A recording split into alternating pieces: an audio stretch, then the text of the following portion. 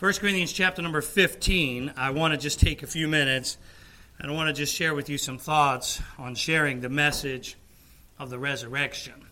As a young man, D.L. Moody, he was a preacher, was called upon suddenly as a young preacher to preach a funeral sermon. He hunted all through the four Gospels trying to find one of Christ's funeral sermons that he could pattern his after, and he searched in vain. He found that Christ broke up every funeral he ever attended. Death could not exist where he was. When the dead heard his voice, they sprang to life because Jesus is the resurrection and the life. In Luke chapter number 24, before Jesus ascended to heaven, he gave his disciples and really all of us a command, and that command was really to be a witness of the resurrection. He says in Luke 24 and verse 46, we're getting to 1 Corinthians in just a minute, "Thus it is written, and thus it behooved Christ to suffer and to rise from the dead the third day, and that repentance and remission of sins should be preached in his name among all nations, beginning at Jerusalem." And then he uses these words, "And ye are witnesses of these things." There are a number of times in the Word of God in the book of Acts where you see the disciples communicating the resurrection. When they were looking for a replacement for Judas in Acts chapter number 1, the Bible says in verse number 22, "Beginning from the baptism of John unto the same day that he was taken up from us, must one be ordained to be a witness with us of his resurrection." I'll not take the time to look at it, but there's probably close to a dozen passages of Scripture in the book of Acts where the disciples took the words of Jesus to be a witness of the resurrection and communicated that witness to other people. 1 Corinthians chapter number 15, our text this morning. I want to show you a couple verses. I want to give you three reasons why it is important to communicate the resurrection or to be a witness of the resurrection. Very simple. The Apostle Paul lays it out to this church at Corinth in 1 Corinthians 15. And I want you to see in verse number 17, actually let me read a few scriptures here, and then we'll have prayer, and then I'll give you the three reasons. Look at verse number 12. "Now if Christ be preached that he rose from the dead, how say some among you that there is no resurrection of the dead?" He's trying to help this church to see that Christ did rise. "But if there be no resurrection of the dead, then is Christ not risen. And if Christ be not risen, then is our preaching vain, and your faith is also vain.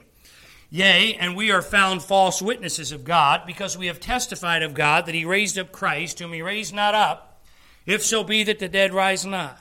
For if the dead rise not, then is not Christ raised. And if Christ be not raised, your faith is vain. Ye are yet in your sins. Then they also which are fallen asleep in Christ are perished. If in this life only we have hope in Christ, we are of all men most miserable." Let's bow for a word of prayer. Lord, we ask that you would help us in these few minutes that remain to understand truth, to communicate truth. Lord, you know each one that you've brought together for this service. You know the needs, the spiritual needs in each life. Lord, I'm just a vessel, a channel. I ask that you would flow through me. Lord, I can't do anything to help anyone, but I know you have the words of life and you can. So, Lord, I ask that you would do what only you can do this morning and draw folks close to yourself. And Lord, we'll thank you and praise you for what you do in Jesus' name. Amen. The witness of the resurrection is important because it communicates a forgiving person. Look at verse number 17.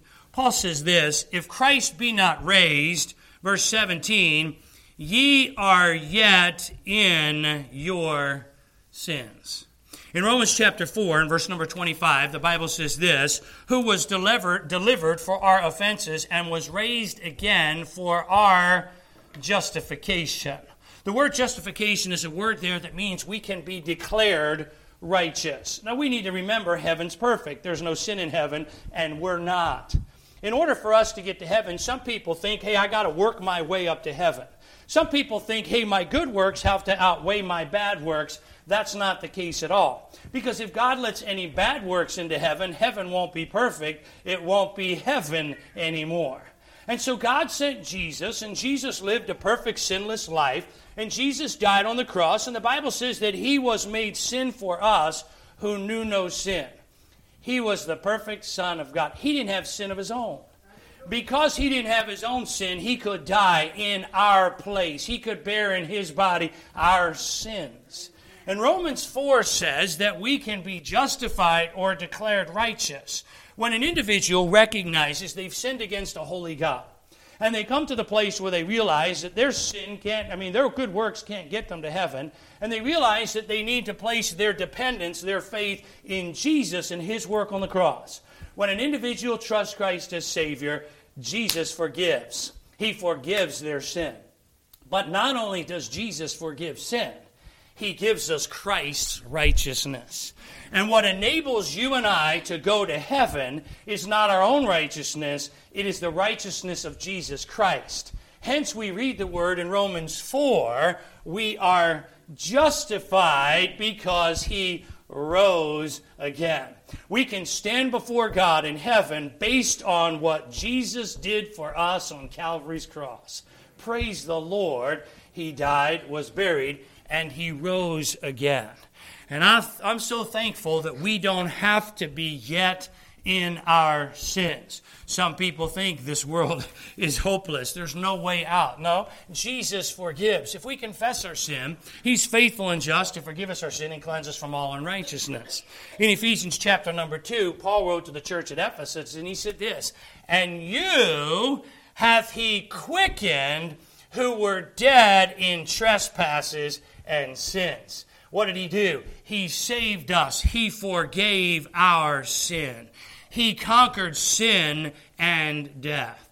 In the Gospel of Mark, chapter number 2, there was a man that was sick. And the 4 guys decided they were going to try to get this man to Jesus. And they bring him to Jesus, and the house is full, and there's no way to get in to see Jesus. So they decide they're going to climb up on the roof, and they cut a hole in the house, and they lower this man to Jesus. The man had an obvious sickness in his life. But Jesus says this to that individual. He said, "Thy sins are forgiven thee." It caused a little bit of an uprising with individuals because those around said, hey, nobody can forgive sins except God. And obviously Jesus was God. But the interesting thing is that Jesus is not just interested in helping us physically. He wants to help us spiritually. That's why he came and died on a cross. And so when we think about the message of the resurrection, Paul said to this church at Corinth, hey, it is important Jesus did arise, and if he didn't rise from the dead, you would be yet in your sins, you'd be stuck, and you'd have to spend eternity in hell. God would have all men to be saved and to come into the knowledge of the truth. God made it so any individual, rich or poor, smart or less smart, how's that? There's no dumbness. Talented or not talented, anybody can say, God, I'm a sinner. I've sinned against you. I don't want to spend eternity in hell. I want you to forgive me of my sin. And I'm placing my faith, my dependence in what Jesus did on the cross. And when we do that, he gives us his righteousness. And when we stand before God in heaven, he sees Jesus and his righteousness on our account. We're justified. Praise God. Can I say this morning? If you're here today and you don't know 100% sure your sins are forgiven and you're on your way to heaven, you can leave here this morning. Probably be this afternoon. Well, it depends. We got 20 minutes. We'll see if it's morning or afternoon. We'll find out. You can leave here today and you can know I am on my way to heaven. Because when Jesus was on the cross, he said, it is finished. There's no more work for me to pay. I can know I'm on my way to heaven because I placed my faith in Jesus. He arose. And Paul said to this church, because he arose, you're not stuck. You don't have to spend eternity in hell. Now, individuals are in hell today. Sadly to say, there are people that are burning in hell today for all eternity. Because why? Because they thought, hey, I can somehow get there on my own. Do you know hell was created for the devil and his demons? It wasn't really created for human beings. God gave us a free will. He gave us a choice, and there are individuals that say, no, I'm going to do it on my own. No, I'm not a sinner. Sin has to be paid for. Either I have to spend eternity in hell and pay for my own sin, or I accept the payment of Jesus on the cross of Calvary for me. It's one or the other. Jesus died and rose again so that you can have forgiveness of sin, a forgiving person. I want you to see, secondly, as we go back to the text, the witness of the resurrection communicates not only a forgiving person, it communicates a fulfilling purpose. Look at the phrases in these verses. As you look at verse number 14, the Bible says, if Christ is not risen, then our preaching is vain. You see that word vain in verse 17. If Christ be not raised, your faith is vain. Verse number 19, if in this life we have hope in Christ, we have all men most miserable. The word vain is a word that means empty. He's saying to this church at Corinth, if Christ didn't rise, then life really has no purpose. The Bible says this, we all know this verse. In the beginning, God created the heaven and the earth. God Almighty created this planet. In Psalm 139, the psalmist said this, I will praise thee, for I am fearfully and wonderfully made. Not only did the God of heaven make this planet and the sun and the stars, but God made you and I. Every one of us is fearfully and wonderfully made. We're made in the image of God. And the God that created us is the God that gives life meaning. What gives your life meaning? A lot of individuals are living for pleasure. A lot of individuals are living for popularity. They're living for fame. They're trying to rise to the top. Have you ever noticed that sometimes the people that rise to the top are people that still aren't happy? They're still not satisfied. They still find an emptiness in their heart. You know, God created a void in every human being that can only be fulfilled by Himself and a relationship with Him. Isn't it amazing that the God that spoke this world into existence wants to have a close relationship with you? Jesus said in John 10, I am come that they might have life. The thief comes to kill and to destroy. The devil seeks to kill. The devil seeks to destroy. The devil seeks to deceive. But Jesus said this, I am come that ye might have life. And not just life, life more abundantly. I am come to give your life purpose, to give your life meaning. Paul wrote this to the church at Colossae, Christ, who is your life. Acts 17, for in Him we live and move and have our being.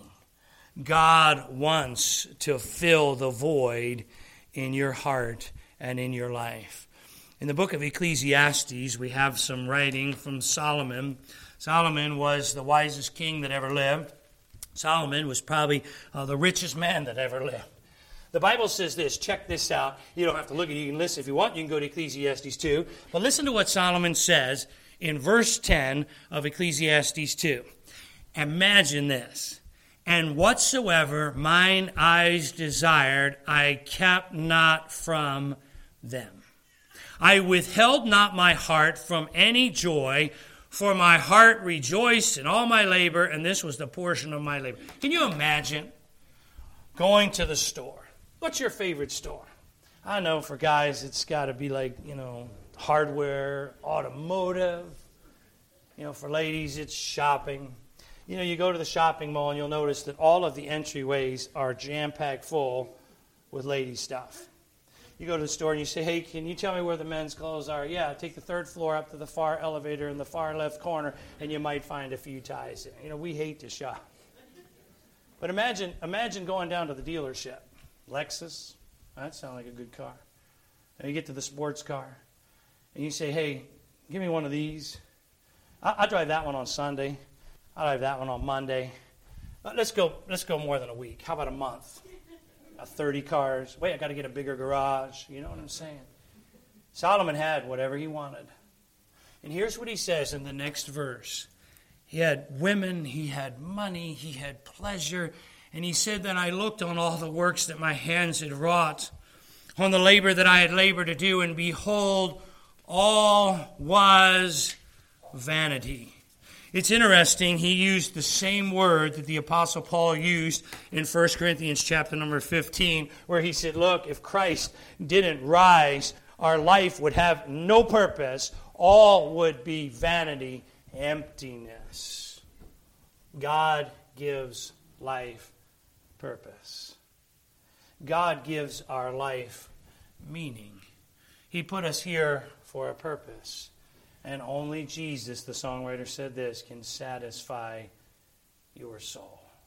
I tell you this, you can leave here and you can say, I'm going to pursue fame. I'm going to pursue money. I'm going to pursue pleasure. I'm going to try to rise to the tippy top of life, and I'm going to be there. And I tell you what, the devil wants you to think that when you get to the tippy top of life, it's going to be utopia, and it's going to be emptiness. Now, I'm not against people doing the best they can and doing what God wants them to do in life.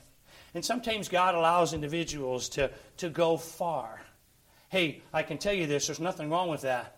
But if your purpose, if you're trying to find fulfillment in something that this life can give you, you're going to find yourself empty.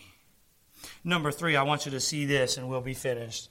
The witness, we're going back to 1 Corinthians chapter number 15. And I want you to look at verse number 18.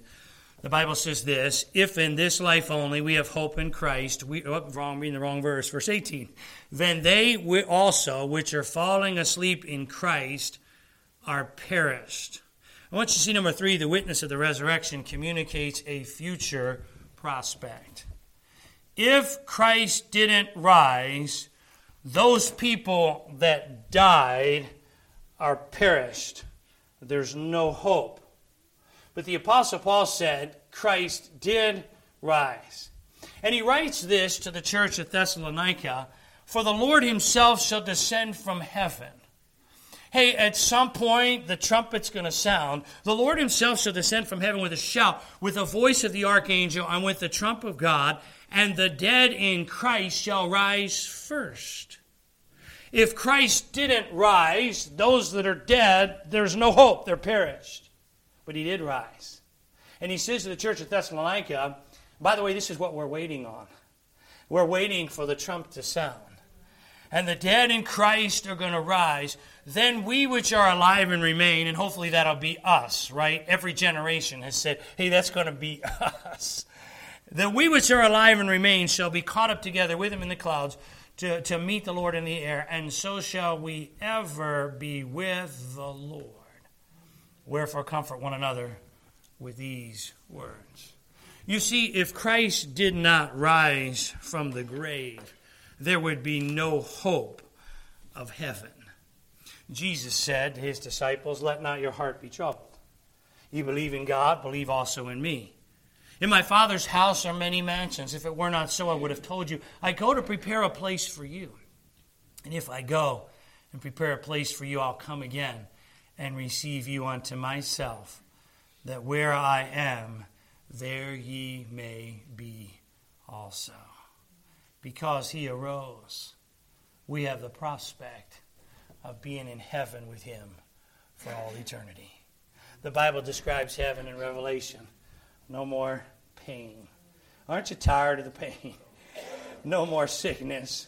No more tears. No more crying. Hey, heaven is going to be the most wonderful place. And we can look from this end, and we can look and have a prospect of knowing that someday when I die, I'm going to be in heaven with Jesus for all eternity because Christ arose. God will have all men to be saved and to come unto the knowledge of the truth. God wants us to know for sure we're on our way to heaven. Winston Churchill arranged his own funeral. Now, I have teased about arranging my own funeral. I'm going to just chase a little rabbit here for a minute. I'm going to read this Churchill quote and we'll be finished. But I think it would be cool to show a video. I think it would be cool to have assigned seats. Just think about picture. See, Pastor, you are crazy. I know. But imagine this, assigned seats. And here I come. Boy, hello, everybody. Brother Talbot, it's so good to see you there. Assigned seats. It'd be cool. But anyway, Churchill, I thought, you see, why are you thinking that? Because as soon as I read this about Churchill, I thought, I could arrange for my own funeral.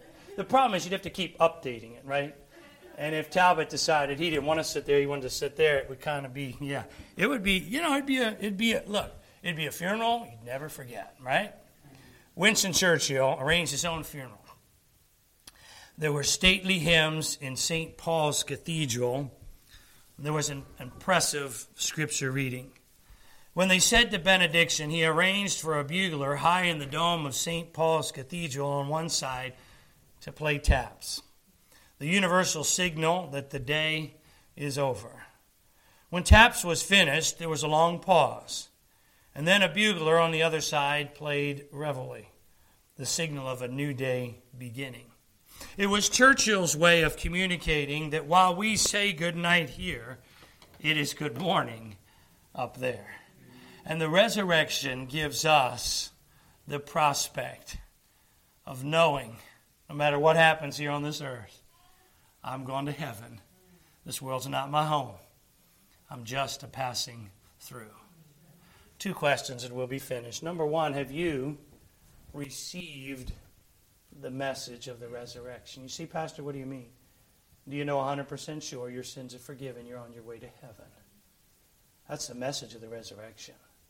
Question number 2 is this. Jesus in Luke 24 told the disciples, you're witnesses.